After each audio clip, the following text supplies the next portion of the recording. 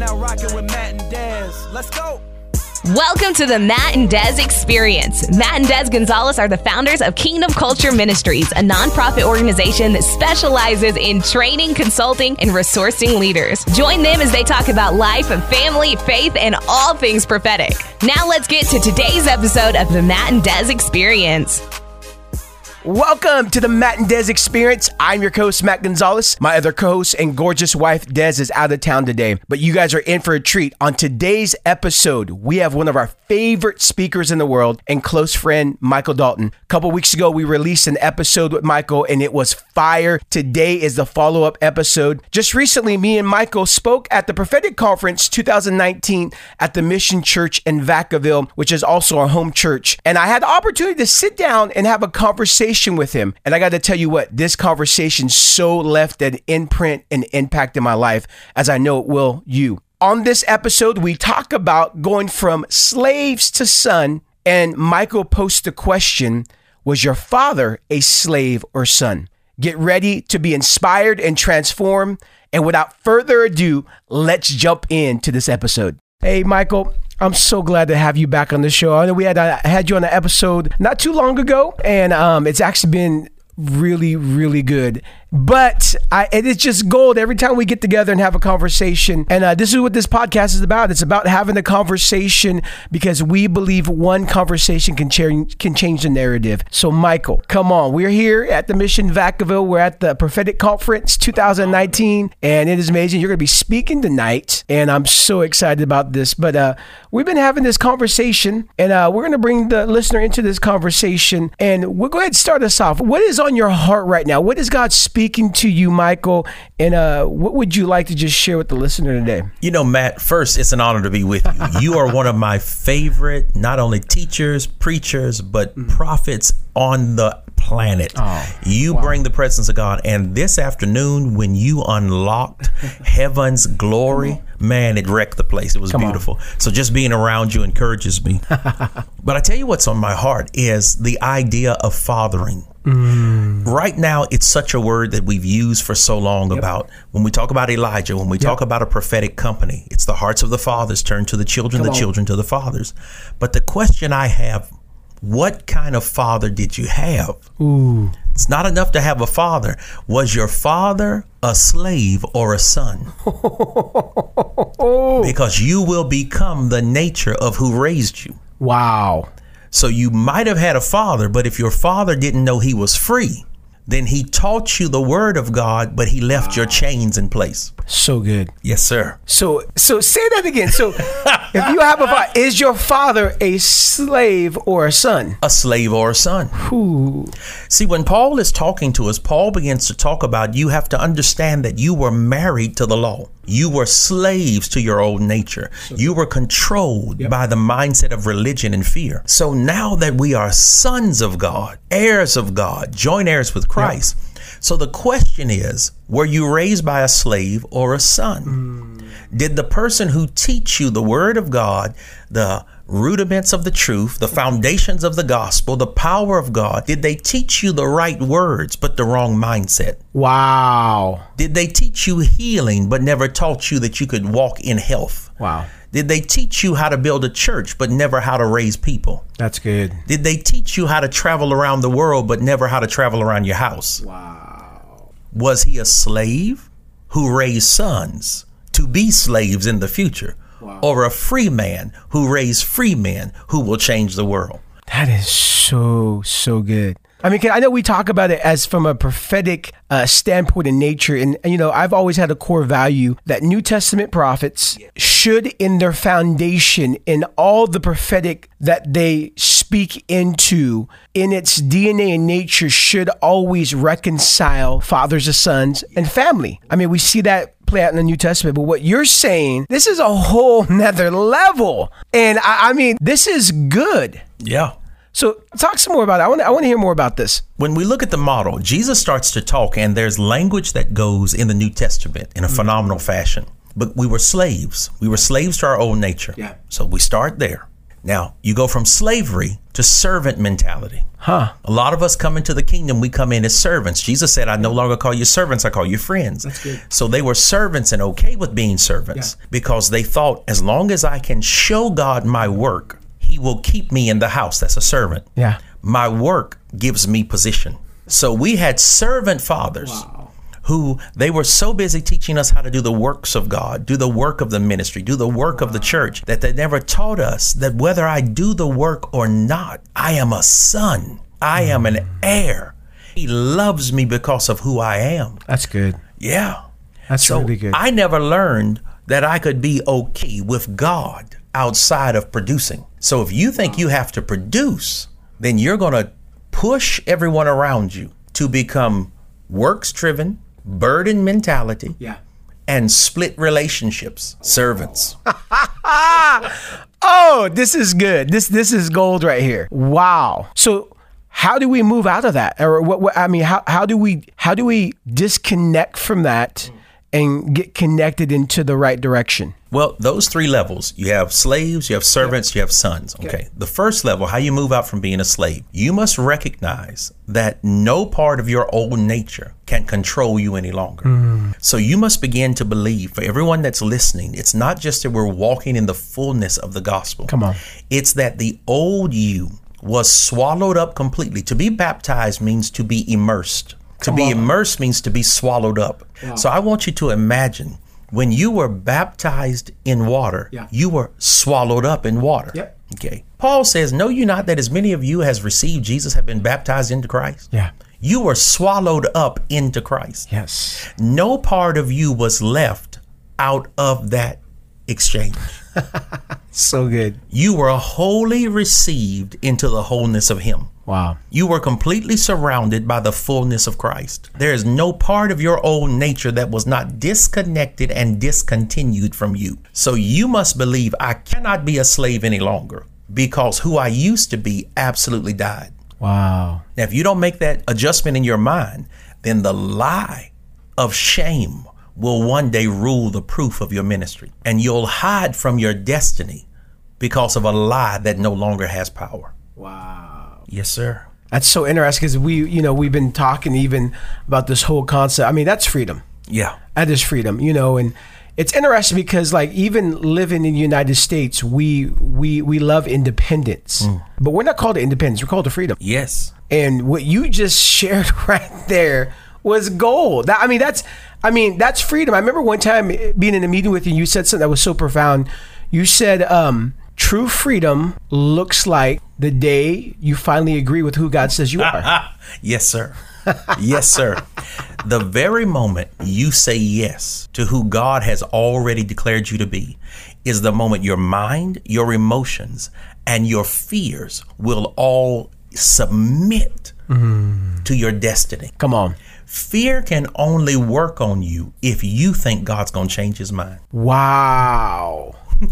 Wow. Say that again. Fear can only work on you if you think God's going to change his mind. I have not struggled with fear in years. Here's why. I am convinced he'll never change his mind. That's good. Not one time. Good. So death can't frighten me because he's not going to change his mind. He's not going to change his mind. Come on. The devil can't frighten me. God's not going to change his mind. So if God is not going to change his mind, that means everything around me that attacks me has to change and obey the truth God gave me. That's good. Because God is not going to change his mind. That's so good. So good. So as you're talking about this whole concept of slaves and sons, one of the things that I am so passionate about right now, and I think we've talked about a little bit, is reformation. Like I have a passion for revival, and I believe there's always going to be need to a certain extent for a revival. But I feel like what we need right now more than a revival is a reformation. What does that look like for you? Especially in the mountain of the church. How can we, the church, move into reformation? Because I'm convinced reformation is going to happen.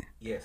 There's a reformation that is happening, that's going to happen even at a greater extent. But how do we learn how to partner with that? What does that look like to you? I know it's such a big question, but I'd love for you to speak into that because you actually are doing this. I mean, you are going into broken systems and helping to reform that And that's the kingdom. Yeah. So talk to me about that, Michael.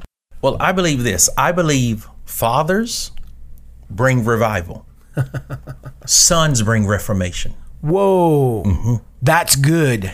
God raises up one to go back as a father to a people who have gone cold, dead, and silent. And he says, be a father, bring revival through a miracle, a sign, a wonder, a word they have forgotten, and stand as a father to call them back to what they've forgotten. Fathers are raised to bring revival, but sons carry reformation. Wow. Sons who have tasted revival, but now go into systems that are against it. Wow. See, revival is for the church. Reformation is for the nations. The nations don't need revival. Come on. Because they didn't lose it. Yeah. The church lost revival, but the Reformation is for the nations. So sons who have been revived take their new nature, their identity, and God gives a model to change a system. Wow. So the model God gives to sons through their fathers. If you had a father who was not a slave in his mentality, not a servant in his emotional realm, but he was fully convinced of who he is in God, that fathering nature got on you. Wow. So now when you look at cities, economies, nations, education, business, and media, you go, that could look like heaven if someone would invade it with what invaded me. So now you as a son go into a system with the model of heaven, and the model changes the system. Abraham had a model that went into Sodom and changed it. Elijah had a model that went into Jezebel and Ahab's territory and changed it. The model changes the system. I believe every one of us has been given a model from heaven that if we walk it out, there is not a system on the earth that will not look like heaven, because the kingdoms of this world have become the kingdoms of our Lord and of his Christ. Yep. So what I'm hearing you say is that we need the model in order to go be able to change the broken system. Now, what would you say to the one that maybe grew up with not a father type like that didn't have that model? How can they come into that? It's so simple. God has raised up throughout the earth strong, righteous men and women of God who carry a father's heart. So the first thing is, if you don't have a father, find a righteous father. Yeah, that's good. Find a father and a mother who God has raised up in your city, in your territory, who love the Lord, understand the word, and have a desire to produce in the next generation. Forget your age. If you have not yet received revelation, you are in the next generation. That's good. So go and glean. And it doesn't matter their age. You might be 60 and your spiritual father might be 20.